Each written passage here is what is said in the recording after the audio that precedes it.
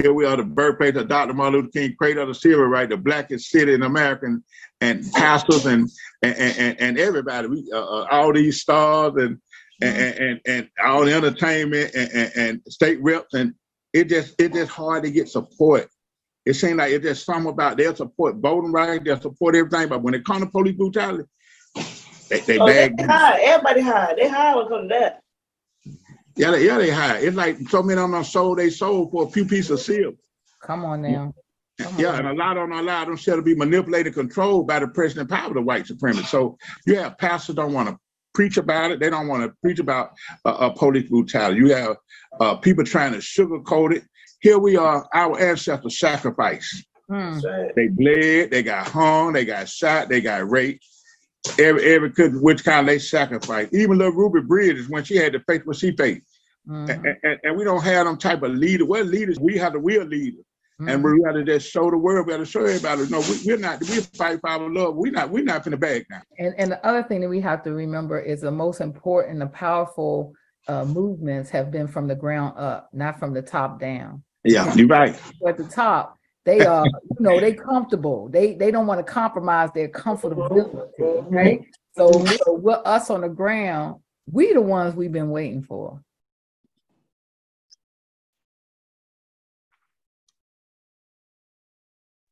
Good evening. My name is Roxanne Johnson. My son's name is Jamal Bird. He was killed by DC Metropolitan Police October the 1st, 2019. I'm here with my lovely co-host this evening, Latoya. Good evening, Latoya. How you doing? Roxanne. Good evening, you all. My name is Latoya Benton. I am the mother of Xavier Hill. Xavier was killed by two Virginia State troopers at the age of 18 on January the 9th, 2021. Tonight, we like to do a little different sometimes. We're putting a spin on things again. We have our third Community Townhall discussion, and it's entitled Pastors on Politics, Policy, and Power. We are honored to be gathered by other pastors today as well. I want to start with Pastor Holland. Can you go ahead and give an intro to yourself, please? Absolutely. Hello, everybody. Thanks for joining in tonight. Thank you all for allowing me to be on the call tonight. My name is Gary Holland, live in Stafford, Virginia, married 29 years as of August 20th to the wonderful Jeanette Holland, 5 children, just a family guy, a person that loves the community, loves serving the community, a person that loves ministry and serving in the ministry, serve as a pastor here locally, and absolutely frustrated over the years with the things that we see and the inaction of not just the church, but organizations that in the past were much more vocal, much more involved, much more active when it comes to standing up for the rights of people. So we got a little tired of it some years ago, and we formed our own organization called Enough and started several initiatives designed to help people get busy and to enact change and in a way that's positive for our community. So that's where my heart is, and that's a little bit about me. Thanks. Thank you, Pastor Holland. Who do you want to pass the mic to, Pastor Holland? I'm going to pass the mic to, I'm trying to find a good Washington Commanders fan. I think Pastor Mike is a Commanders fan. Pass it to him. Sorry to disappoint you. I am from the home of the 5-time NFL champion. There's the 49ers, soon to be 6-time this year. Yes! Bang, bang, Niner gang. Yeah, bang, bang. Sorry to disappoint you, Brother Holland, Pastor Holland, but we still comrades in the struggle to end police brutality. Yes, sir.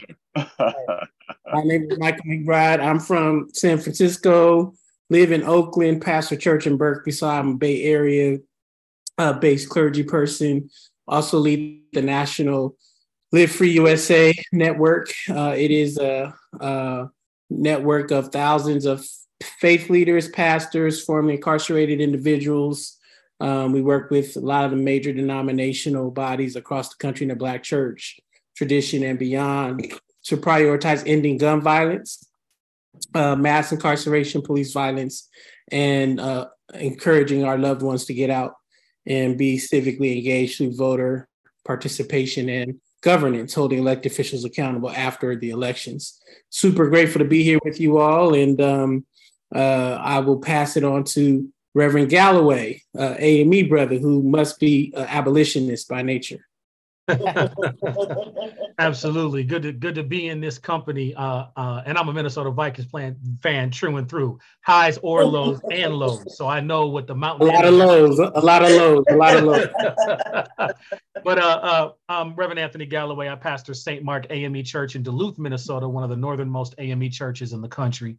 I serve under Elder Stacy Smith, who's the president of the Minnesota Council of Churches. And in that role, I'm part of our protest chaplains group. I'm part of our racial justice committee and our reparations task force. And so some of the intersections come from that space. And a lot of our folk, we've been on the ground here. Was on the ground at George Floyd Square when things were going down there. I'm a former classmate of Philando Castile, and he was killed 6 blocks from my house by an officer who had been through one of our workshops. So we're right there in this intersection with quite a few things. And so I'm happy to be here. I'm happy to talk from the standpoint of how of returning Black liberation to a centerpiece of our Christian practice in the Black community. And so I'm here just to go wherever it goes. No conversations too awkward.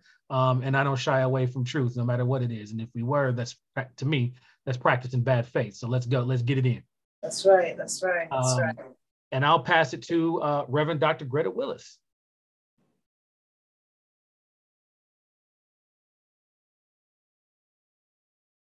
Hi, good evening, everyone. I'm from Baltimore, Maryland, the mother of Kevin Al Cooper. Unfortunately, my son was having a mental health crisis at the age of 14, and he was murdered in our home in front of me by a Baltimore City police officer, August the 12th of 2006. I'm a mother, grandmother, advocate, and a humble child of God under the great leadership of Apostle Roger Johnson here in Baltimore, Maryland, advocate against gun violence, because gun violence is police violence as well. So being an advocate for the young people to keep them going, doing the outreach in our ministry here in Baltimore City, and continuously keeping boots on the ground, bringing the word forward to the people of God and allowing them to know that they do have a voice, and we can be the voice for the voiceless who cannot continue to speak for themselves. And I'm happy to be here, a part of this great conversation, because here in Baltimore, that we do walk, we march, we speak, and we have voices for our young people, advocate for those who have lost their lives by the hand of police across this nation as a whole. And at this time, I would pass it on to Prophetess. Shalom, glad to be here. Welcome. My name is Dr. Adrinne Blackstock. I'm executive pastor with Glory Bible Fellowship International Church, which is a senior pastor, my husband, Bishop Adam Blackstock. We've been married for over 29 years. We have 5 children. This January, our beloved AJ Blackstock was murdered, unfortunately, by an acquaintance. It was not by a police officer. I'm a part of the Concerned Clergy Coalition. We deal with education, racial equality, and crime and balance. It is something that my husband and I have been a part of before in the community of the greater Kansas City area, where the balance here, the crime rates continue to go forward. So we have been a voice. I also have been affected by wrongful stop by police officers. And one of the ways we did with that, and with the NAACP, and getting the church to show up so that our voices can be heard, and teaching individuals how to properly stand up for themselves. So I am an advocate for those who do not have a voice, and I'm glad to be here. Wow. Amen. We thank you again, all of you, for joining us. We're gonna get right into it. I know you heard our the trailer that our producer produced, but that we had right before we started our conversation. So I don't know, let's start there. How about that? The perception that clergy is not doing enough in the community. Let's start there. Where do you think that comes from? But more importantly, what do you think that we can do about that? Because we're about action on this podcast. So anybody can chime in. If I'll chime in. Several several years ago, and I live in Northern Virginia, Stafford, Virginia. It's kind of a suburb of Washington, D.C. And all of the things were going on around George Floyd. People, of course, were upset, and people were getting shot. All kinds of stuff was happening. People were starting to march and to protest and to do all of those things. And I'm pretty involved in the community on a number of fronts. And people were asking me, where's the church? Where's the church? Why is the church more vocal? And I kept hearing that. And one thing that I will say is, while the church may not have been, the pastors may not have been behind the mic, and many times they were. They just weren't wearing their collar. They were behind the mic with an NAACP shirt on.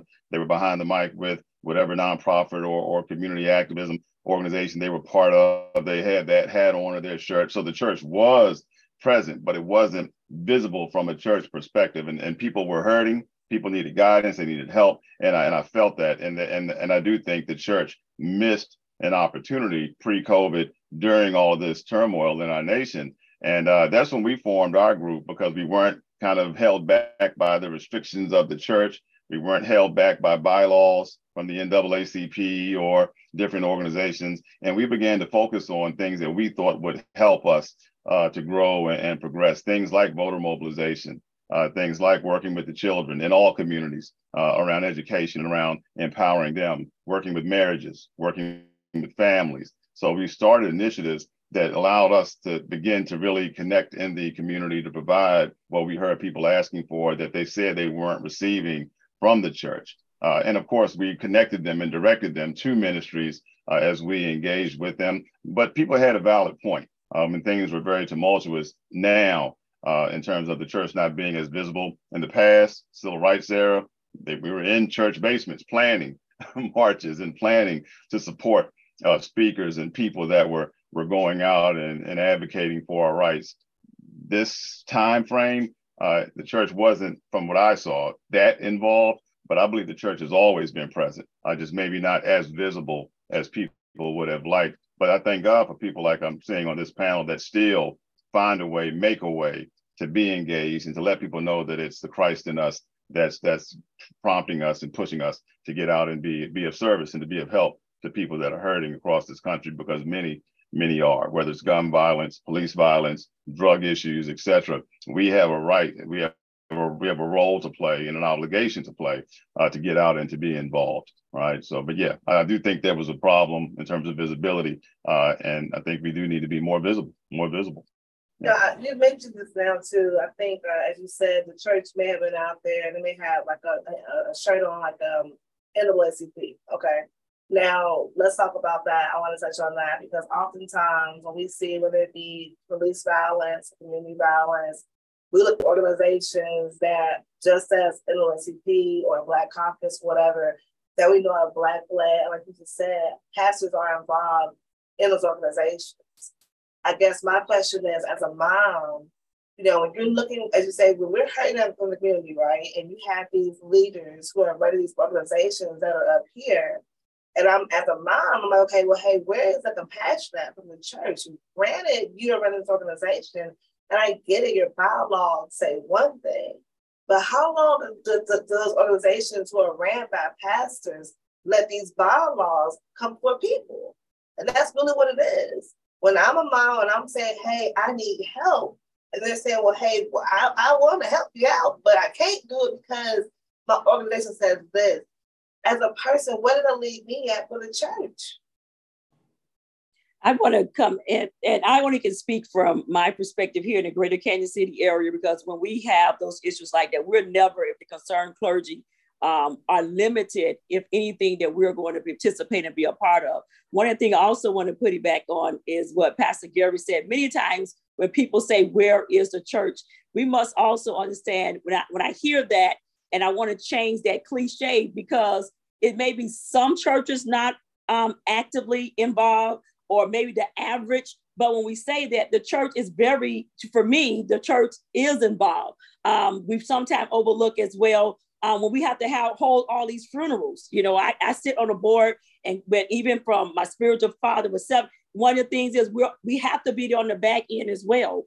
And so I wanted just to speak to that part of it. But the church is there for those that in your community, and maybe hopefully you can reach out to those individuals, because if it was not for the church, although I'm a pastor, it was the community of the greater Kansas City area that reached out to me. And I look at that. That is because of me being a pastor and being there in the streets and people seeing my husband and I being a part of racial equality, being a part of crime and violence, being a part of the education. And so I just wanted to put that out there, that I believe that the church is very well representative. Now, do we have maybe some other pastors that we need to get involved because they're afraid to speak out? Well, I say yes. Now, I'm speaking not as a politician, I'm speaking as a pastor, and I'm speaking as a prophet of God. I have standards of God, and I will cry loud and spare not. And I'm not afraid to speak up. I don't care what type of bylaws that they have. And also, for me, I probably want to say, where are the people of God? Not so much where's the church, because the church is only have one leader, but where are the people of God that should be standing up as well? This has been something that's been front and center for us here in Minnesota, in the Twin Cities, Minneapolis area in particular. You know, one of the things that I found many of our church members, who again, to as was said by Pastor Holland and Pastor Blackstock, our folks is out. Our folks was out on the ground. Our folks was present in all kinds of different areas and places.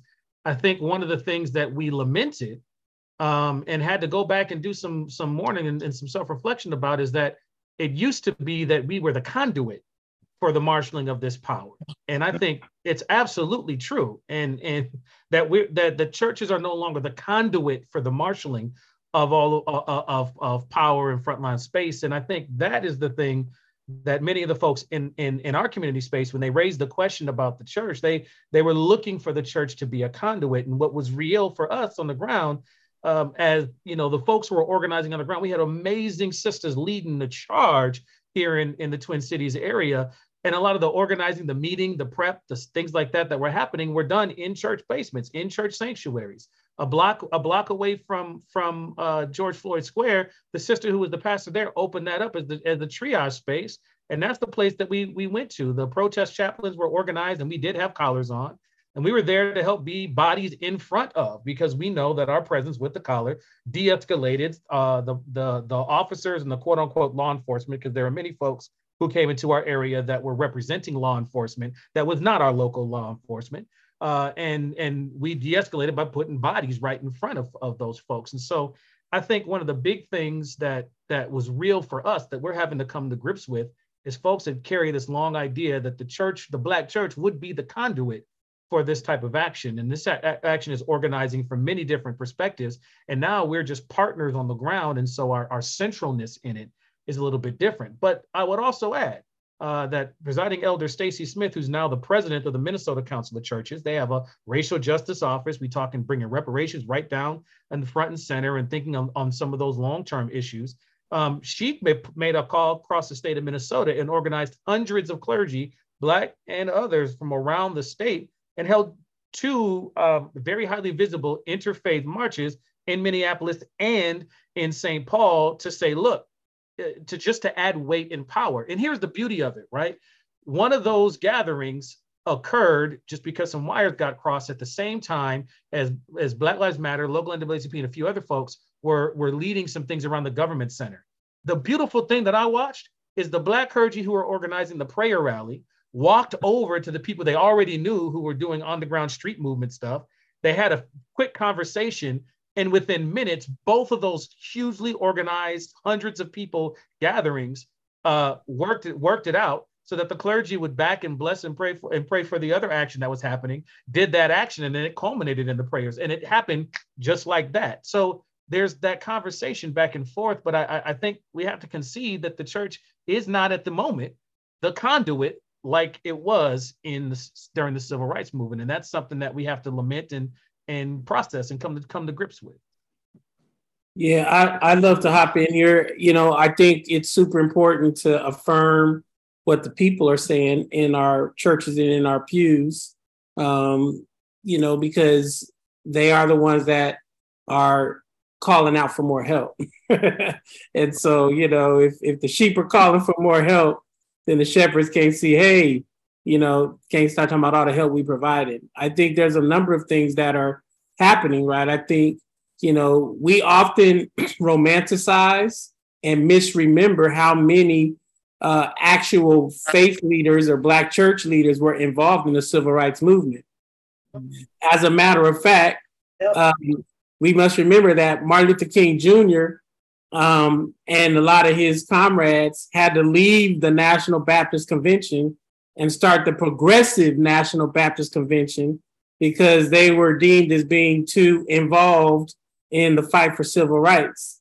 Martin Luther King had to write a letter from the Birmingham jail, and he was writing to the pastors and others in different cities saying, hey, you're moving too fast. When Martin Luther King went to certain parts of the Midwest, like Chicago, he literally was ran out of town by the clergy there because they said, hey, this is too much, too soon, too radical, et cetera, and or the leadership in our city, our own clergy leadership, don't need these outsiders coming in, kicking up a lot of sand. So I just say that to just help remind us that this has been a long conversation of tension between pastors, between church members, and between community members who don't necessarily attend Black churches, but are asking and expecting the Black church to show up and stand in solidarity on behalf of the liberation and freedom of Black people who are dealing with, whether it's police violence, anti-Black racism, all kinds of oppression, et cetera. What I would just offer to us is some of the challenge we have, right, is that the average Black church in this country is less than 70 members. The average Black pastor has a full-time job outside of the pastoral responsibilities they have in their church. And so what we must start to think about is how do we help ensure that the pastors are not seen as the full expression of what it means for the Black church to be involved. And I think the more deeper command, demand, or expectation we must have for Black pastors, of which we're trying to do our part, training thousands and thousands of pastors across the country every year. How do we make sure that Black pastors do not side with the criminal injustice system, law enforcement, and or local politicians when we're trying to get justice, a better justice system and a better public safety system that does not brutalize, take the lives, and harm our Black family members. So yes, somebody somebody in the comments, they put just that. They're putting as far as the church is taking a side. Sometimes you have churches who will side. You see families out here who are grieving, and then you see churches that have an office full of baby office full of that. And I their perspective, you're supposed to be serving the sheep. We are the sheep. We're telling them for the sheep whatnot. So you hit it right on the nose. Keep going, Pastor Mike. I'm sorry.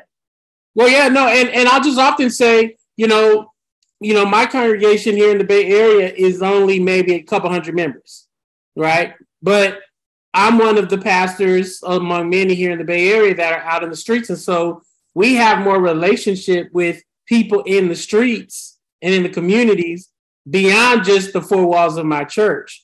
But it does come at a deep, deep price for a lot of pastors because, many of us have families, we have children, we have spouses, and, there's only so many hours in a day. And, if you're going to meet everybody in the neighborhood, you probably mean it's taking some hours and some precious time away from your children and your family. And so we have to, I think, create some structured spaces where community members and faith leaders and pastors can meet together. They could be monthly meetings or regular scheduled meetings where we can build relationships and then perhaps create what we call a time-bound series of engagements and trainings so we are not so disconnected from the pain of our community members and our people. It is a worthwhile critique.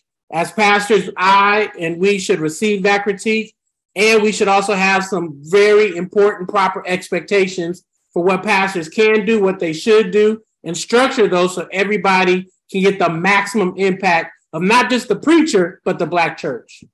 I think part of that too, when it comes to pastors in power, right? people in the comments are saying to it, well, you know, what is the overall goal of the church? We know it's there to get spiritual food and blessings. That's common sense. So the topic at hand again is when it comes to the civil rights movement beginning in the church, when did that stop? Because we still getting killed every single day. Again, for the community violence, or this police brutality is still going on every single day. Someone else in the comments said, fighting for justice takes all of our time. And it does, you know, it's not just the pastor's time and whatnot. So then how do we then say, you know, hey, because the pastors are empowered, you guys can get to the community faster than we can as one person. How do we then say, okay, hey, let's take that so we can begin to fight for justice? What about the overall goal, I would say, of the church and the civil rights movement? Can you guys touch on that as well? Yeah, I'm sorry, go right ahead. I'll chime in after you. Go right ahead. Well, I just wanted to say, you know, it's really important for us to appreciate that. I believe it was 1967 or 68. The American government passed what is called the Johnson Amendment, which meant that up until the passage of that legislation, churches could engage in both lobbying, policy, and public engagement in the political system.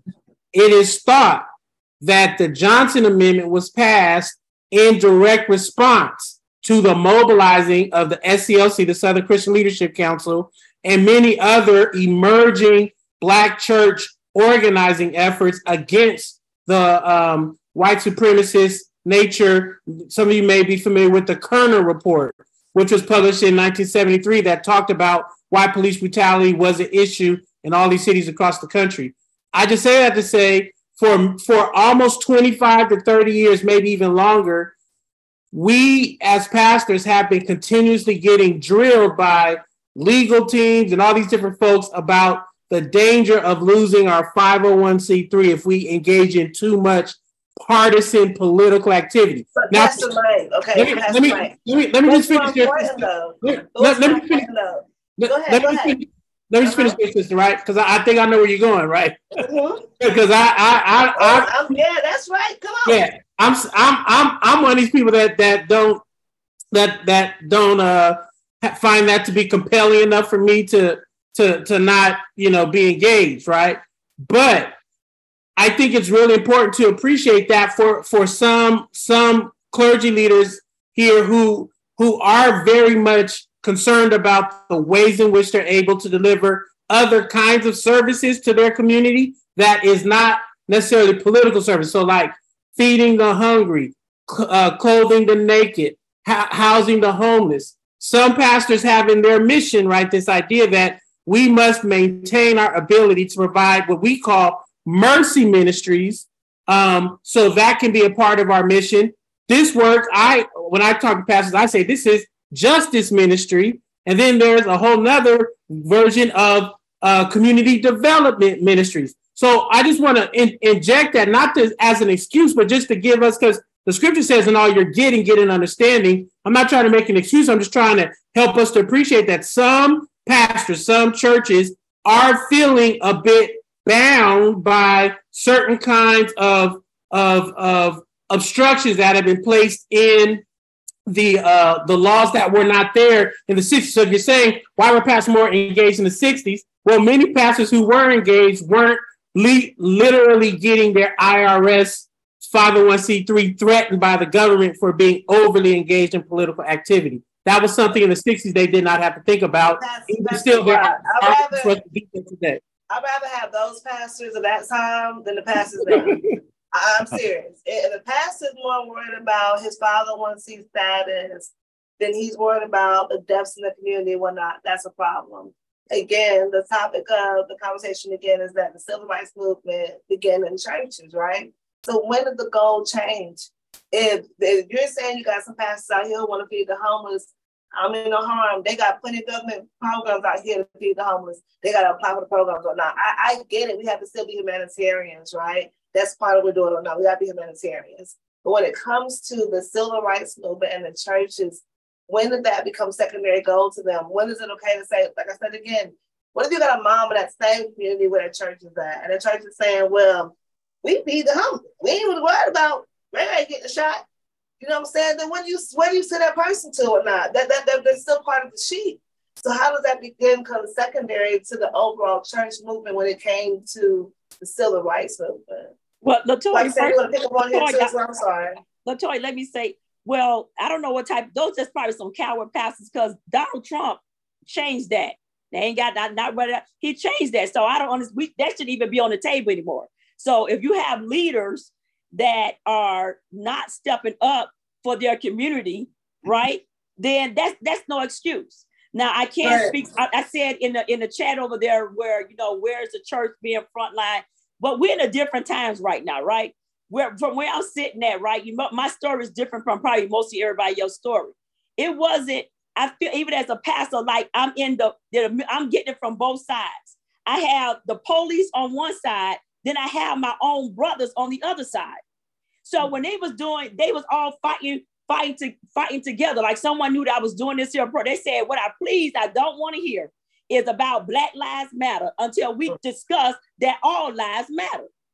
Right? So when we're saying we're in a different time, so the same people, when we have to sometimes be concerned when we do go out, man, is somebody gonna come by and shoot us or what have you? When we in the streets walking, so talk about what the police did and what happened. Then we got to be concerned about the people in the neighborhood, that the drug dealers and the human trafficking people who want to keep the community in bondage.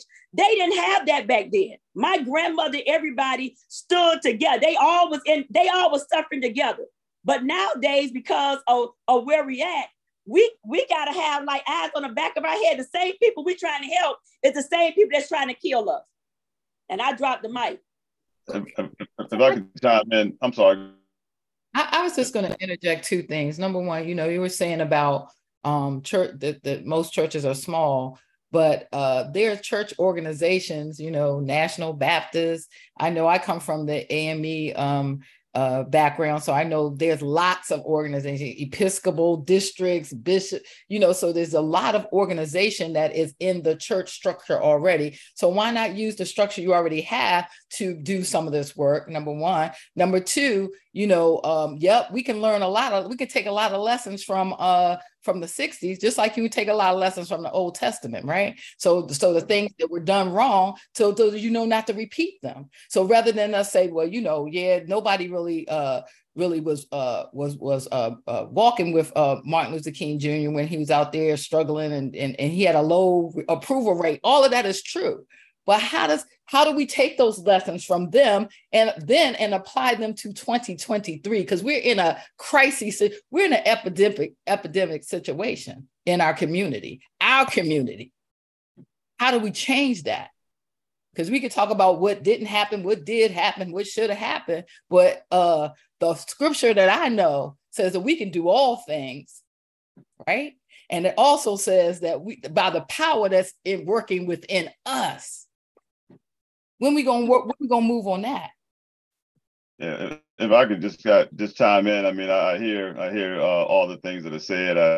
I think, Prophetess, what you said is aligning with what I'm kind of thinking. Certainly things are different now than they were then. I mean, there's trouble on every side, and pastors, and I believe there are many pastors that care about the community. I believe there are many pastors that at the forefront of every waking moment is how can their church mobilize to help with this issue of police brutality, to help with the drug issues, to help with, teen pregnancy, to help with, opioid epidemics, to help with, multiculturalism, and to help with all these different faiths that are popping up, pulling people away, from the church at the risk of their own, salvation. So there are numerous issues at the top of many pastors' minds and hearts. And I don't think civil rights, I don't think protecting people's human rights has become secondary to many pastors. Certainly there are pastors where their pocketbook drives their decision making. And there's certainly pastors, unfortunately, but there are people that's people, period, right? We're all human. Pastors are no different. So there are certainly pastors that have huge congregations. They don't want to ruffle feathers. They don't want to affect the local politicians that affect the zoning for the properties they're going to build or churches they're going to build. Absolutely, that's a reality. And we're always going to have to deal with that, right? But I do believe that there are pastors that care. What I see as the challenge, I see a huge issue with pastors of like mind coming together. And that's a problem with people. If their name isn't at the top of the flyer, if it's not their church, their organization, they'll wait and do something themselves. They don't want to come together, you know, but that's human nature. That happens, right? And we have to work through that. We have to find, I heard someone on this call say they train thousands and thousands and thousands of pastors. I live in the metropolitan area in Washington, D.C. You know, our church congregation is about 250 people plus a large number of virtual community that participates regularly. I've not heard of what they do. You know, I've not had an opportunity to be trained and to grow through what they do. We struggle creating a true network where like-minded pastors can really work together to begin to make tangible differences in our community, because everyone wants to be the big cheese. Everyone's bishop wants to be the, you know what I'm saying. It's just the reality, and I'm not making things up, right? That's the biggest problem I see, because I do believe that there are pastors that care, that want to see people safe, that want to see children with opportunities, right? I do believe that with all my heart, but they can't do it on their own. You know, if you go through any city, any town, any urban area, you'll see 1 million churches, right? But how many times do you see those churches united, you know, in any meaningful way? That's the huge problem. But I think that's a problem with men and women, and something we need to deal with, to say, you know what, it's really more about the people than it is about my building, my structure, my titles, my, you know, ... And I think that's one of the main things that holds us back. I don't see any problem with churches engaging civically, engaging with local political leaders, educating people about voting. There's so many people. One of our big initiatives with our group, not with the church, is voter empowerment. And we set up in communities every weekend. And we ask people, do you know which elections are coming up in November? Well, no. Do you know which district you live in? Do you know which offices are up for election? Do you realize these people set the laws? These people pick the magistrates. These people, you know, they don't realize the importance of understanding what's going on locally in many cases, and not just people in the inner city or in the hood. These are people that live in $500,000, $750,000 houses that have no idea of what's going on locally, politically. So there are churches that are active in trying to educate people so that they can begin to put people in offices that share their values and really want to help make differences long term. But it comes down to, in my opinion, you know, there's a lack of true unity, especially if you're not a part of the same Reformation, or, you know, if you're not in the same city. The world is flat, and with the internet and technology, there's no reason why all of us can't link our organizations together. You know, we can do so much more together. Synergy, right? 2 + 2 = 5. We can do so much more together than we can in our own, you know, parts of the country. And I think we just struggle with that, because if our name or logo isn't at the top, you know, the people that lead our organizations won't let us partner with others, right? And I think, Toy, that's what causes a lot of the perception that the church isn't as impactful as it could be, because we're trying to do it on our own. And you are right. I mean, a lot of the times, like I said, you know yourself, I've had a personal experience. Pastor Holland has helped me as far as Xavier's case is concerned. So I know there are some pastors out here who are not about the pocketbook, right? But oftentimes you get these mega churches out here, and that's all you see. You know, you're like, you know, hey, why don't you see all these people out here doing protests, but then the pastors are not out here? And I get it. I don't get it. Because when it comes to the whole 501c thing or whatnot, I don't. Because like I said, that shouldn't go in place in front of people. Even when the churches come out to help the community out with certain things or not, they don't come out even with certain things of that nature. So how do we then, so if that's the case, then if you can go down the block and you see 100 churches, how do we then bridge the gap then so that we can stop getting killed? Well, you know, it's funny you say that, but it made me laugh when I thought about this. Churches found out about community development corporations and found ways to form that to make money under the umbrella of the nonprofit church. We can certainly find ways to mobilize and get involved politically and get involved in our communities without jeopardizing tax-exempt status. We just need to step back and begin to think about those ways and implement them so that it's legal and nobody's jeopardized. Yeah, we can do it. it. Reverend Dr. Greta, I've seen you've been trying to jump in, so I'm gonna wait. Thank you so much. I just want to jump in a few moments because I was listening to all that has been said thus far. And when you speak about, what has taken place back in Dr. Martin Luther King's time in the civil rights movement, a lot of the ministries do in terms of strategizing, bringing the people together, because I can only speak for the greater Baltimore area, humbly serve under in this particular area, along with my husband. That we had the riot here in Baltimore in 2015 when Freddie Gray was murdered. The clergy locked arms, walked, marched through the streets and stood before law enforcement, offering prayer, offering a space of security, a place for the people that they can come, offering that place that we can come together as one. Whatever their dire needs were at that time. We just had a mass shooting here where there was 32 people that were shot in Baltimore City. 2 were murdered and 28, the other 30 were just injured. But we were offering all the needs of the clergy because it's in us. The house of worships is what we're under, that house of worship. So coming together as one, locking arms, being in that place, that interfaith, coming together as one, helping in all the needs in which the community needs. I heard that you're saying the portion that the pastors do care. I know they care. And I can say that here, hearts are for the people of God, offering prayer to the families, helping in their bereavement period for themselves, for their children, their grandchildren that are left behind after whatever shooting or whatever have occurred in the communities. We're there to offer clothes, help with burial assistance, helping them with their grief process. This is what churches are all about. And I know the people of God care for the people that we serve that's under our tutelage, those in communities and other cities. I've been to California and Minnesota and different places to march with the mothers and others, coming together as one, offering up prayer for the people of God. And that's what we have to stay in that place. When we look and see, you say trouble comes on every side. Everywhere we look, that there's something's going to happen in our communities and our personal lives. But God said, keep him first in all that we do.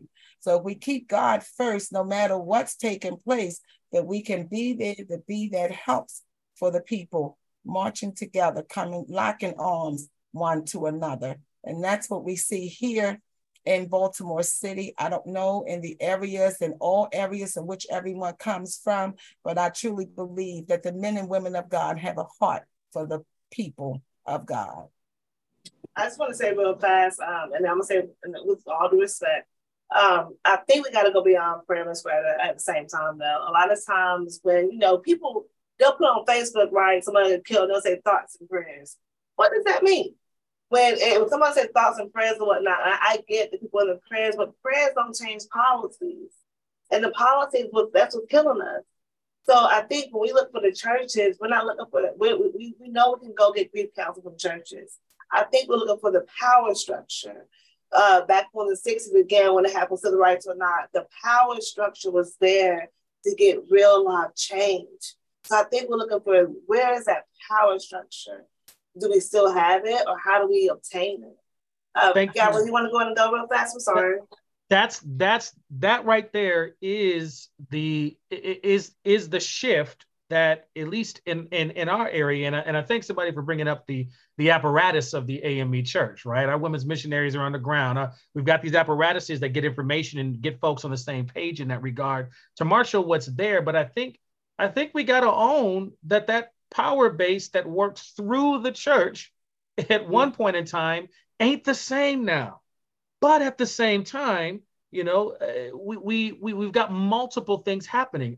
Just as a perfect example, right? When folks began to shut down highways, right? I'll just give this perfect example in Minnesota, right? Folks began to shut down highways, disrupt the whole thing. Prior to that, folks were not getting meetings with the governor. Folks were not getting meetings with folks who they were really trying to get in. They get pushed and pushed and pushed. And so then all of a sudden things are shut. Somebody shuts down a highway, and all of a sudden folks are getting meetings that they weren't to before. And here's the one of the dopest things that I saw. We threatened to, there was a march that was happening down University Avenue in St. Paul, Minnesota. And it was a major thorough section. And folks, all they had to do was threaten to go up to Highway 94, which was put through the Black neighborhood of Rondo community, like so many communities across, right? And this economic Tulsa that happened in St. Paul, Minneapolis. And just the threat of doing that got folks who wouldn't take meetings before to call and reach out to the folks who wanted them. So there is real room for organizing strategy. There are church members involved. There were clergy who were part of helping devise some of that strategy. In the state of Minnesota, we just passed legislation that re-enfranchises a whole lot of former felons who couldn't vote before.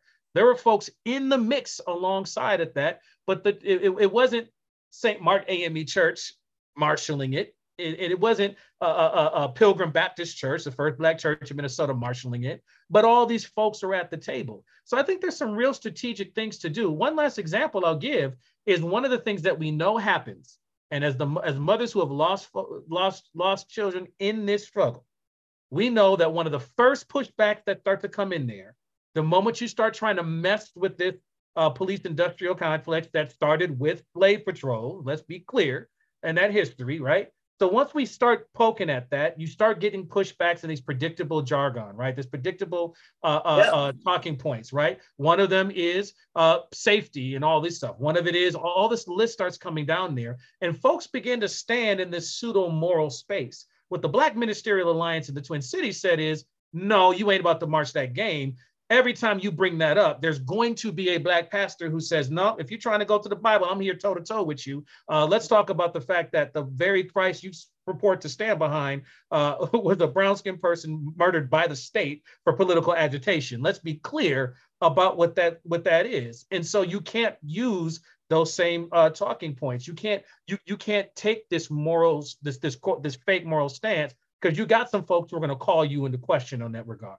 And again, it's not us as the conduit, as the main lead in that space, but how many churches open up their spaces for the organizing of all these things? How many people are like, you know what? Because I sit on this table as a pastor, I know this person who's got this influence here. Let me put you in the same room. All right. Philando Castillo's mother was put in the room to be able to push folks, because folks use their power and influence to do that, and never once is going to tell you. Bishop Howe at Shiloh Temple in Minneapolis, on the north side of Minneapolis, will never get up and say, I did X, Y, and Z, but the amount of people that he put on game and put into rooms that never know that Bishop Howe put him there, I mean, the list is huge. And so I want us to be able to hear the critique that I'm hearing, that folks want the church to be able to marshal more power. I think there's also a reality check that the power ain't the same as it was at a certain time, but the strategy and the ability to marshal it still exists. There are folks we can call right now because of the AME apparatus that get you to lawyers faster than you would be by yourself. I'll never forget. I'm sorry, this is my last thing, and I'll be quiet for real. No, you're fine. No, you're fine. I remember being there, and we were holding the space at George Floyd Square when we were listening to the verdict. That same week, we had to leave George Floyd Square because Brother Wright's family reached out to us and say, hey, protest chaplains, we need to organize a memorial one city away because Brother Wright was murdered the week of the Derek Chauvin decision or a trial decision. So we had to leave the holding space where folks were feeling, and we were supporting, feeding folks, putting that there. We had to leave that, go set up a memorial for the Wright family. And then that's the same day that the governor declared martial law in the city areas. And the only folks who had permission to be on the streets helping to organize and protect folks and witness and be visual witnesses to what was happening were clergy folks who got these letters to be able to be out past curfew and help get folks through. I organized one of the centers that helped pull the youth out and say, no, we're not going to have them be in the space of going toe to toe with the National Guard. And they came in, spent the night at the center, The next day, got back on the street when the things are up, back on there, and had to go back to George Floyd Square to hear the Chauvin verdict. So there's these multiple levels, and I think there's some strategy that we can get together to many folks' points on here, to be able to play that backroom game, which was also present through the civil rights movement, but we don't tell that history. We don't talk about that Dr. King got to go to church. Rosa had to get sent to Mississippi to register the narratives of white male rapists on Black women, right? Something that was way more dangerous than the church. So I want to lift all those things and hold those in tension together, and that's what we got to be able to do. Yeah, and so why wouldn't the church be a part of the community? We're part of the community, and maybe, Pastor, it's time for the church to do a new thing. I'm just Amen. Saying. Amen. I wanted to put, because the Holy Spirit spoke this in Isaiah. When we talk about the church, he does speak about justice. It says, learn to do good, seek justice, help the oppressed, defend the cause of office, and fight the rights of the widow. So that's what we should be at. And then you need to get out of God's, listen, you need to get out of God's pulpit, because Revelation 12 says that we overcome Satan by the power of the blood and the testimony of Jesus Christ, and we love not our lives unto death. Period. That's it. Period. Empty out the pulpit if you don't want to stand for that cause. And you cannot, all these apostles, even the prophets, their heads got cut off. It was a cause. So all these apostles know that when you get in that office, that you got to take a stand, and you may lose your life. You got to count that. Pick a side. Keep talking. I'm done speaking. Keep preaching. Go ahead. And everything you said, prophetess. I mean, we can't dispute the word, right? The word is a word. It defines itself. It interprets itself. And I believe anyone that's studied the word or gone to whatever understands what you said to be completely right. But also, the word says a lot of things that we read, and we read it through our own lens, and we apply it the way we want to apply it. And that's the reality with what you just read, just as it's the reality with a lot of the word, right? We don't always apply it or interpret it the way we should. And that's why we have people still doing the things that we do, right? Whether it's cheating on our wives or doing the things that we do. What you said was definitely, that's just the reality of who we are.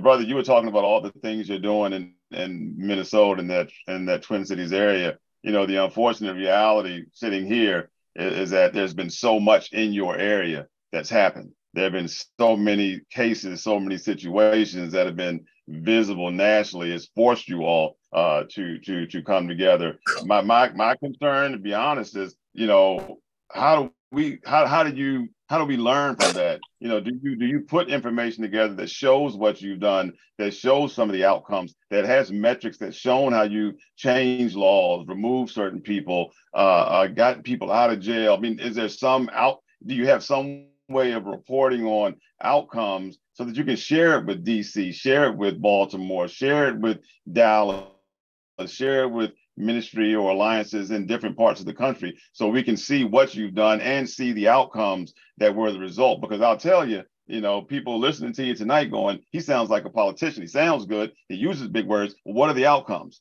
They did all of this stuff. What are the outcomes? And if there are outcomes, why don't you share those methodologies, share those practices that you kind of built up while you guys were in the refiner's fire, right? Share that with others so we can be as effective as you all are in your part of the country. Again, it's that lack of having some sort of a platform, some sort of a mechanism where we can share information for those that have like minds that really do want to engage and serve our communities in the way that they want to be served. And there are people like you and others that are doing the work, but nobody knows outside of your state, outside of your geography. And we have to figure out a way to fix that so we can replicate some of those practices. That's just my opinion.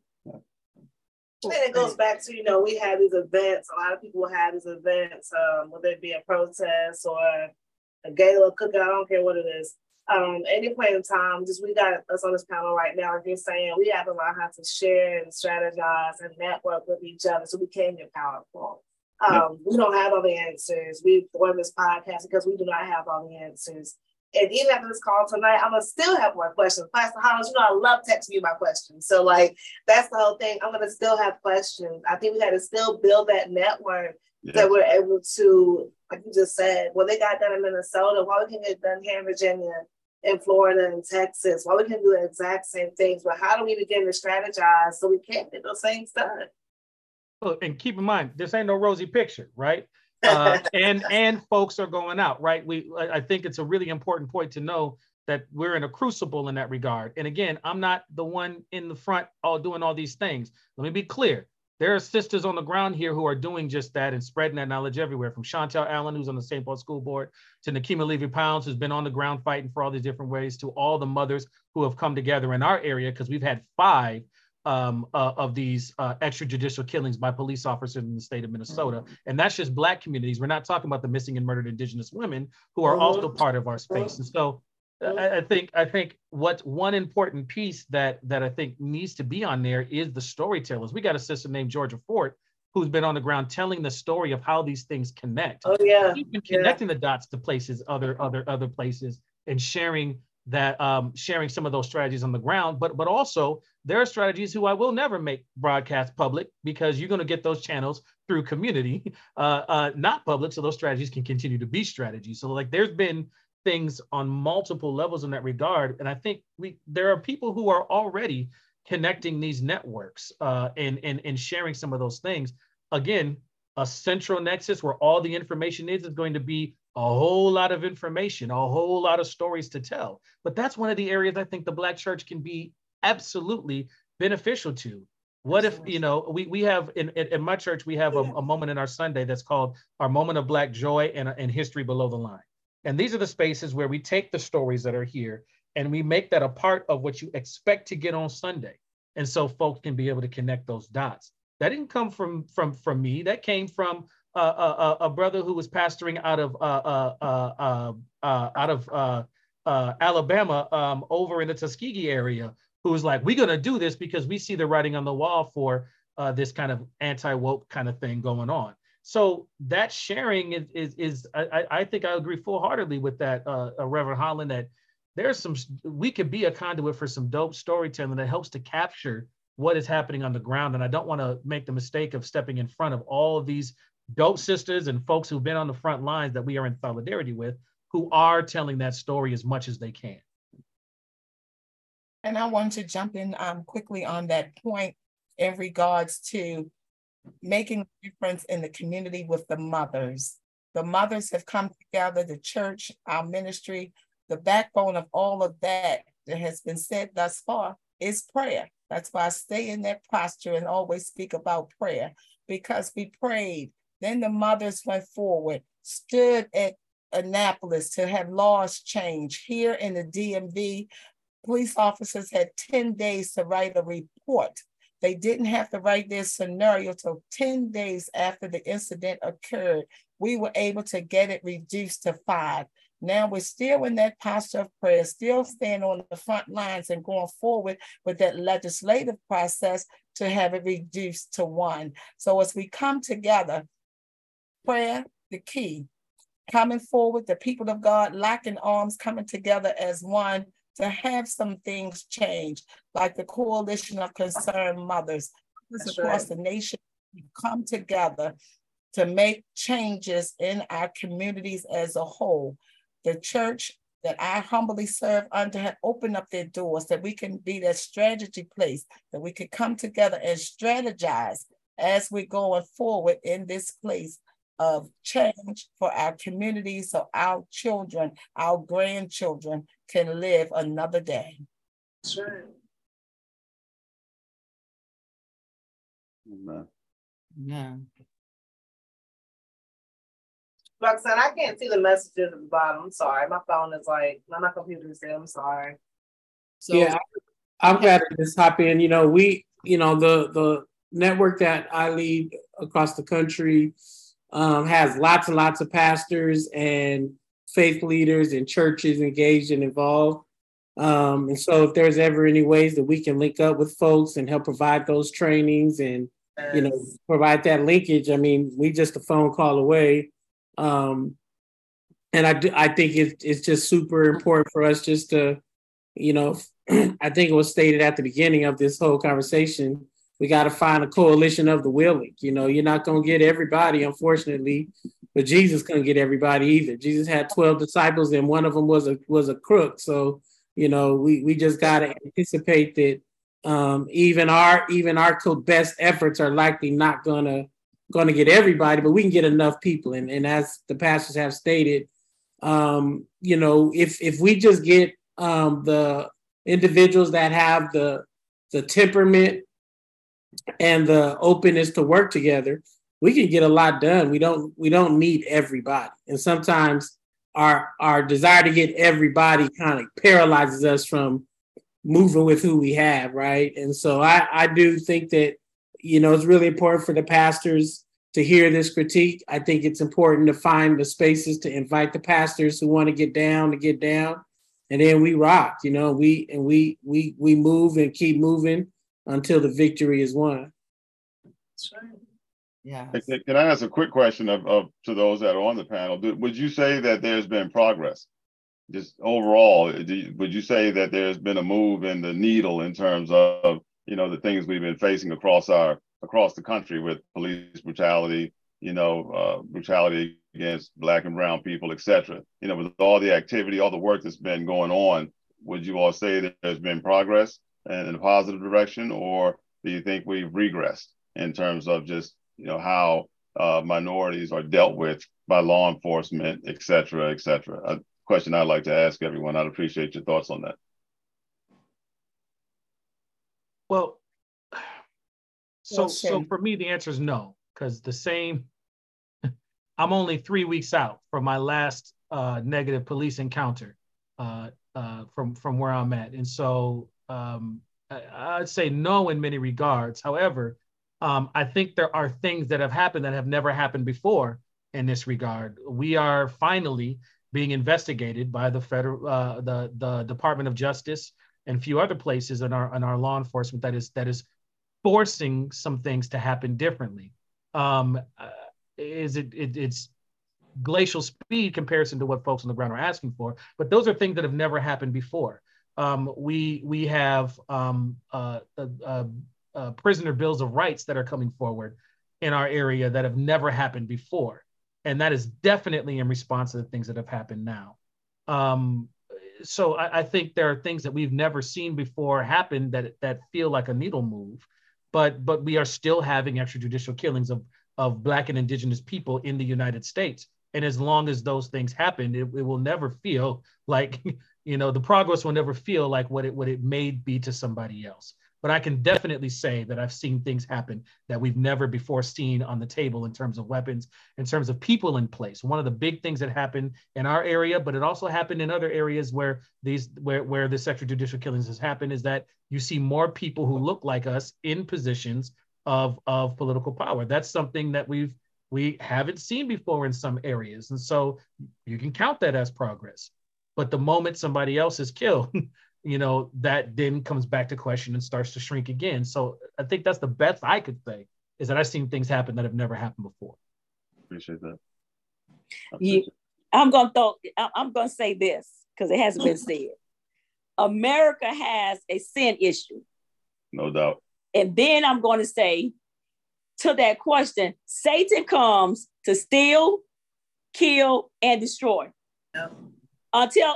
Are we going to see Satan that's what he's doing. And until we as a people, Black, brown, blue, green, those of us that call on the name of Jesus and understand that we're going to have to fight the good fight of faith.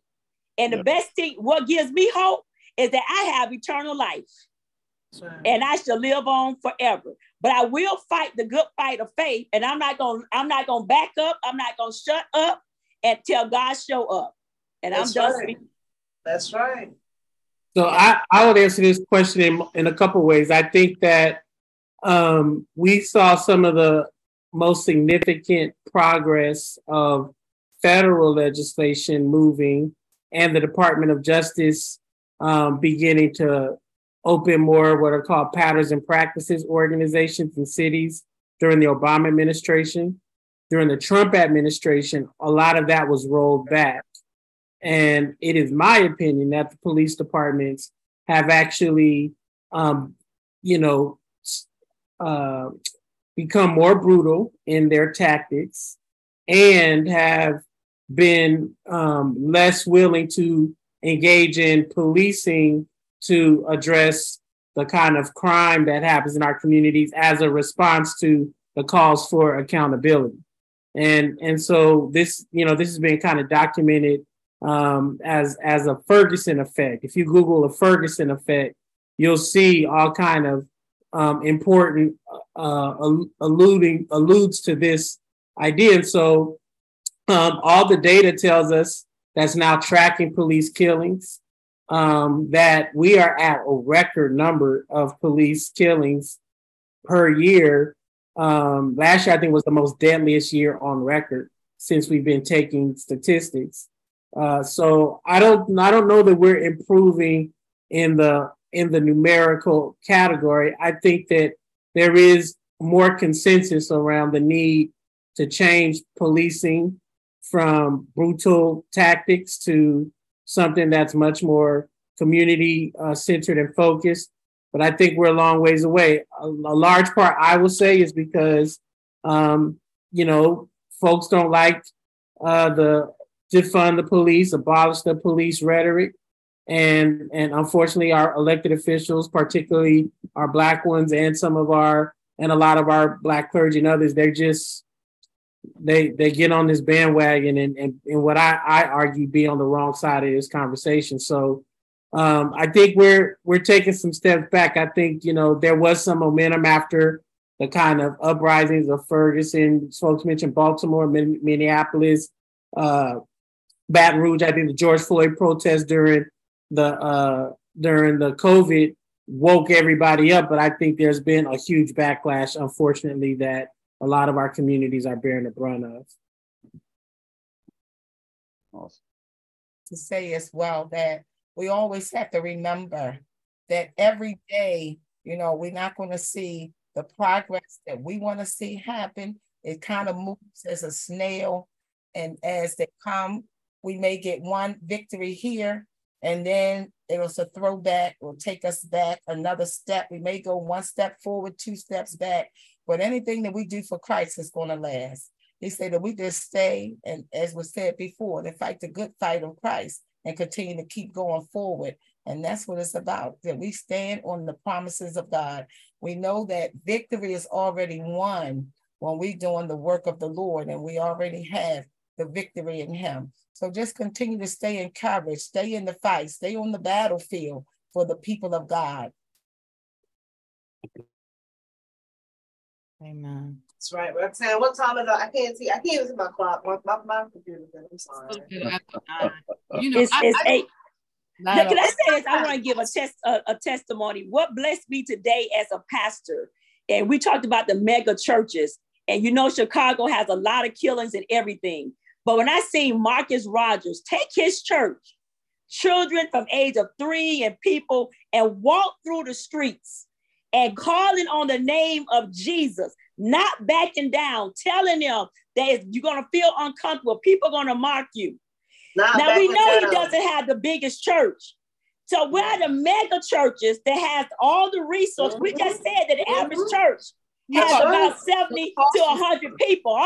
That's right. But where the mega churches who have the money, where they're not locking arms with those of us that's grassroots, with those of us that know about the power of God, and come alongside of us. That's right.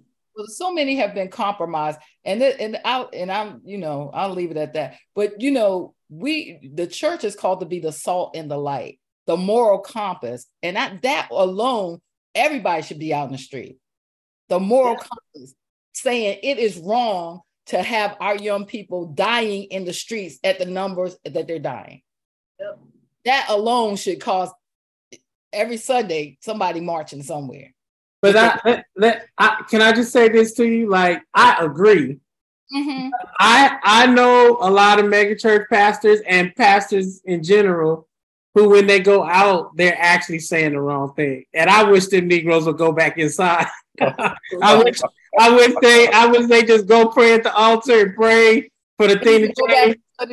Because they come outside and they saying the wrong things. You know, they're fussing at the community for, you know, all kind of stuff, for their side, like we've been saying, siding with the police or bringing doubt into the cases that we're trying to advocate for, or they're more upset with the protests, saying, you know, everything I mentioned, like they're Pastor McBride, why don't we have other pastors checking those mega churches? We do. I'm trying to tell y'all that, like, we do, but I mean, have you ever been in a conversation with a family member and you try to tell it to them and they don't agree, and you just don't agree, and so you agree to disagree, right? Like, so I just want y'all to appreciate that there are lots of, I mean, our network alone has lots of pastors who are out. We getting arrested.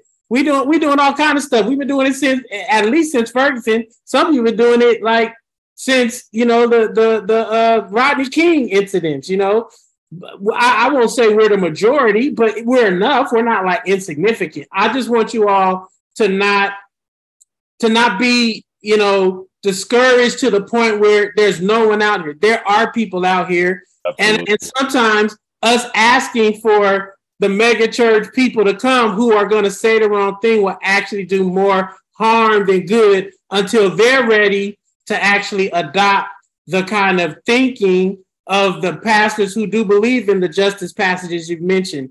Now, there are pastors, I think, who we would agree on voting. They would agree on, you know, other things, and we should get out and partner with them. But I'm telling you, this police brutality conversation, this is there's not any consensus in the Black community about how to respond to this from the community, right? Because a lot of community members who have not lost loved ones to gun violence or to police violence, they're the ones calling for more cops. So you can even have the community members, not just the preacher, the community members be like, well, we need more police. We're having that argument right now here in Oakland.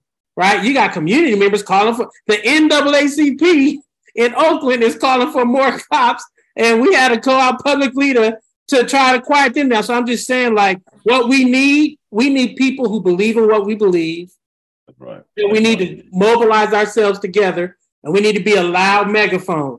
And whoever those folks are, we keep working and growing until we hit the tipping point. But there are pastors out here, and if you know anyone who's listening to this want to, you know, see if we have some pastors in your city or region, and or if you want to learn from any of the trainings or the tools we have, we'll offer that to folks literally at no cost or charge, because we learned it ourselves along the way, right? So I just want to just keep reiterating that there are folks out here that would love to partner with families. We partner directly with Uncle Bobby and Aunt B and the Families United for Justice, and a lot of you know, groups and parents and families who've lost their loved ones, and there are churches and clergy in each city that we work in that are trying to hold that down. But I'll be honest, it's like 5 to 10 churches in each city. It ain't like hundreds of churches in each city. And I get, you know, frustrated by that sometimes, but sometimes you just got to go with who you go. And even in those cities, when we're organized well, we win great policy victories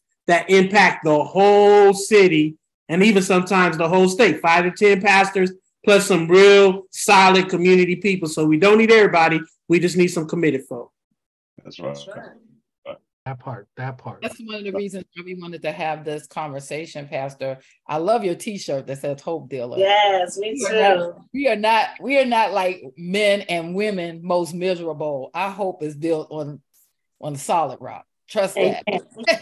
Trust that. So you know, we are hoping that having these kind of conversations could, number one, bring the transparency. We, you know, like having a family meeting. You know, we like having a meeting this evening, but also to move the needle forward, because we are the change. We always the change we've been waiting for. That's right. Ain't nobody coming in on white horse, no cavalry coming. No, that's not happening. So we're the ones, and we look to all of our leaders, our spiritual leaders, our community leaders, all of them, everyone to get involved. because it's a everybody need to get involved, boots on the ground situation. That's right. And we all have the power to change it. Every last one of us. We do. We absolutely do. And I think I can't see where I'm looking at here. Were there links put in the text as well? Yes, we have some links. We're gonna make sure that we keep all these contact information. All right, yes. Guys, it's really important. So like we said, we stay connected. We don't have all the answers. As you see, though, we have pastors here on the podcast tonight who are willing to fight for the change. They don't have all the answers either, but here is some contact information. Which page is this, y'all? Like I said, I got my glasses on, I still can't see. Enough activism, social change. Yeah, that commercial right there was for the Juneteenth event we did at the. I came out there to the baseball field. Yeah. Yes. Enough, shout enough.org.com. livefreeusa.org. Yes. Y'all go hit up some of these websites. That's right. Absolutely. The Jeremiah program is a direct intersection of faith communities and political action that's happening here in the Twin Cities area. And so there's a lot of organizing work that happens in that regard. So that's that intersection of street and faith right there. Okay, Mel, can you put that link up as well? Okay, you got a little rotation going on. Okay, and y'all, we'll also put these on our page as well. And I think I kind of saw from here, we're gonna make an announcement as well too. Life After the Impact, we do finally have a website. We are finally under lifeaftertheimpact.org. We'll be sure to share all these links as well from the pastors' websites to our website also. Also on our website, you'll see on there the resources, the call to actions. There's a link on here as well where you can go listen to all the previous podcasts as well. The goal of the website is to not only share the call to actions, but also to build resources. So when we are killed by the police, and it's more so for police violence, who do we look to? A lot of times we're lost, so we don't have the resources there. So we don't have all the answers. So the website is not totally 100%. We're still building the website, but that's the whole point of us having these conversations to get connected with the pastors, get connected with people in our community, and not to know how we can move forward. Yes. Toya, if I can say, she's from this area, from the area where I live in. Your voice is, you may not know how powerful your voice is. You may not realize how life-changing and perspective-changing your consistency has been since you lost, your son. The things that you do and your persistence, your tenacity has caught the attention of a lot of folks. And I'll say it has shamed a lot of folks into opening their eyes and asking questions. So we talk a lot about pastors. People like you, Toya, are making a tremendous difference where it matters, in people's hearts, and causing them to say, what can I do to help? So I just want to congratulate you on your fight and encourage you to keep on doing what you're doing and keep on fighting. Don't get tired. That's right. And I thank you as well too, because like I said, y'all, when I had those billboards put up, Pastor Holland, when I say part of that just Pastor McBride, I will give you a little point to your follow and see right here. That did help me out when it came to certain things with networking.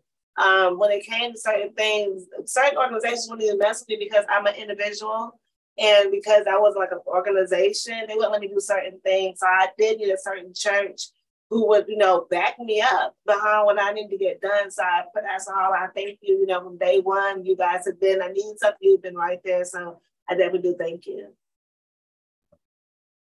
Yeah.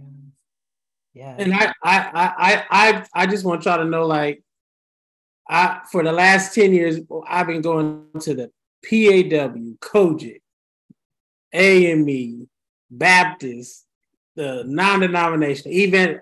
We go around and we've been trying to get them activated to do some of this stuff. We sit with the bishops. We're actually getting ready to try to strike a partnership with the National Congress or the National Conference of Black Churches, headed by, and every major denominational bishop is a part of that. And we're trying to get them to figure out how to bring the weight of their denominations into this fight. I just think it's just really important for us to appreciate. And I know this may not land well. Come on, right? Just say it. Yeah, go ahead. you got a lot of these denominations. They have members of their denominations who are police officers, just like some of our families got police officers, and it creates lots and lots of tension in these spaces when you start talking about police accountability. No, all of them will agree that no kid, no family member should be shot by the police. No one's we don't care about that. But when you start talking about how to hold police accountable, I'm telling you, man, it get quieted in the church mouse. I mean, it creates lots of tension. And so I just think it's really important for us to like not lose heart because we don't have the mega churches of some of these bishops. Some of the bishops will support, but then they'll put their smaller church pastors and sometimes some mid-sized pastors in the front line of the fight. You just gotta, I've told my team and staff, you kind of gotta go with who shows up and get strategic support from the bishop. So Bishop Sheard weighed in last year on the George Floyd and Policing Act, or we've had some other pastors and churches chime in on various different things at the local state level. So some of it is like playing Rubik's Cube a little bit, but I think we keep the critique up about we need more of the church support. And I think we keep saying it and hollering it from the mountaintop, and then just not get discouraged because a lot of them will be a little slow to move. Some of them will want to be involved, but not at the front line. Some of them want to play it's just lots of different ways to get involved. And someone who's been working with Negro preachers for 20 years, I'm just telling you, it's a lot. Come on to the 4th Episcopal District of the AME Church. That's not the message that I've been hearing. So I have a directive to be on the front line. I'm going to leave you alone. I'll let you hold that one down. All right. I got you. But we'll talk. No. I mean, if you're asking me to come help do some trainings there, I'll definitely come. That part. Yeah, 100%. Yeah, we'll go anywhere we invite. I thought you meant like, come walk a mile in my shoes. I tell you. No. I'm saying like I know how hard. I'm seeing this nexus, and we have. I'm seeing this nexus form, and this is another area of strategy that I think that you all are kind of helping to illuminate, because I would suspect that the congregations and the communities around you are getting language from the participation in the things that you're in that help them to be bold in their faith and their justice at the same time. And so I think there's some really powerful opportunity here to be able to equip that. I know that my parishioners, I serve a church of 70 members. And one of the things that is clear is that we are co-developing with our frontline folks, with all of that, a different language, a different kind of, holy boldness, if you will, to where folks just ain't taking the stuff we took before, and people aren't being able to drive a wedge between our faith and our call for justice in the same way that it did before. And so folks are, I think there's some room and some space for that. And to the question that was said earlier about hope, this is an area where I am seeing hope, because folks, especially, and let me just go and say it, there were elders in our community who had a real problem with how we were organizing on the front line. Huge problem. Mm-hmm. That conversation has shifted greatly from 2019 to now, from 2016 to now. And so I think there's some power to be able to take up that territory. Right, that's that prayer of Jabez. Let's enlarge this territory, right? And let's equip some folks with some stuff that says you ain't gonna do that two-step, y'all. They eviscerated the mayor of Minneapolis over here, who tried to use the old language, and they were just like, nah. I had a lady in our congregation who said she grew up in the 3rd precinct area, and y'all didn't know that there were Black folks in Minnesota, but we out here burning down precincts. Like all of a sudden, now we on the map. And now there's this whole different thing that's happening. And folks who were willing to take certain conversations before are unwilling to even stomach that now. And so Pastor Mike, I look forward to being able to kind of grow and look at the strategy spaces, but for us to stay connected in that regard, because I see that as an area of hope for us moving forward. Amen. Reverend Anthony, I do like when you said faith and justice. I don't know if there's a program or something around that, but it is very powerful, or even a tool where leaders can teach their congregants, just have faith and justice and know that they can go hand in hand. Your faith is what drives your voice to want justice. Come on now. That's right. Right. But we got a lot of secret sensitive church saints. So that's the reason why I say, we as leaders and those that sit in the pews, some of the people in the pews, they're scared to even evangelize. And we try to get them to stand up for justice. So this faith and justice. I see with a prophetic eye, and I see this faith and justice. Now, I don't know if y'all got something already out there, already put together. Send it over to prophetess. But I'm going to work that. If it don't, I'm going to preach a prophetic word because I see it. Amen. That's right. Yeah. Amen. It's your faith that makes you believe that there's justice, right? That's right. You may hope so. Yeah, I mean, that's right. I ain't come to get included in the kingdom. I came to turn this bad boy. That's the kingdom stuff is violently. We gotta what? Take it by force. I don't know where these panty pastors don't have this absolutely to stand on. And so we need the saints that's ready to take some stuff by force. That's the ones we need. It's this evening. Let the church say amen. Amen. Amen. Amen. Amen. Amen. I just appreciate all of y'all for coming on. I know we read a little bit over, but this is such a rich conversation. And our hope is that we're going to push the needles forward in order that we, I heard the theme of unification, unity, more unity. For the ones who don't be included, the ones who, ain't gonna be everybody, but it's a lot of us that's gonna be willing to put ourselves out there and say, hey, we want change in our community and do the thing. And like Latoya says, we don't have all the answers, but we know that when we come together on one accord, that we can make amazing things happen. Absolutely. Amazing things happen. And so thank you all for being part of this episode, and now you can find us online at www.lifeaftertheimpact.org. Hit us up on there. You can listen to previous podcasts. You can see what we're up to. We are actually a 501(c)(3). We're looking to do advocacy work and help people to get accountability and some form of justice. We have 3 people on the line who have lost loved ones, Reverend Greta and Latoya and myself, who have lost loved ones. We can't bring them back, but what we can do is make sure nobody else is impacted the way we have been. You don't want this trauma in your life. You don't. And so we want to make sure that this is not happening. Our children and our grandchildren, our great-grandchildren, our children after that don't have to deal with the same stuff. And it's on us. It's on us. The ball's in our court to do something different, to make a change. Like you said, we're the ones we're waiting for. The ones we've been waiting for. That's right. With that, I'm going to say, if anybody has any closing remarks, otherwise. Now unto him who was able to keep you from falling, to prevent you faultless before his throne of grace with exceeding joy, to the only wise God be dominion and power now and forevermore.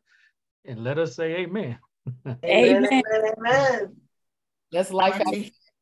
Blessings, love, peace, and increase. Hold on to the increase. I like that. Hold on to the increase. That's right. All right, Roxanne. Glory. I'll take care now. Yeah. One of the challenges that we realize, there's not enough consent decrees happening around the country. And most of the names people don't know.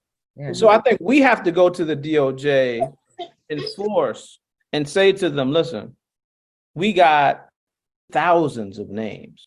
And we believe these names are connected to patterns in local law enforcement that's going unchecked. And we know more individuals are going to die because of it.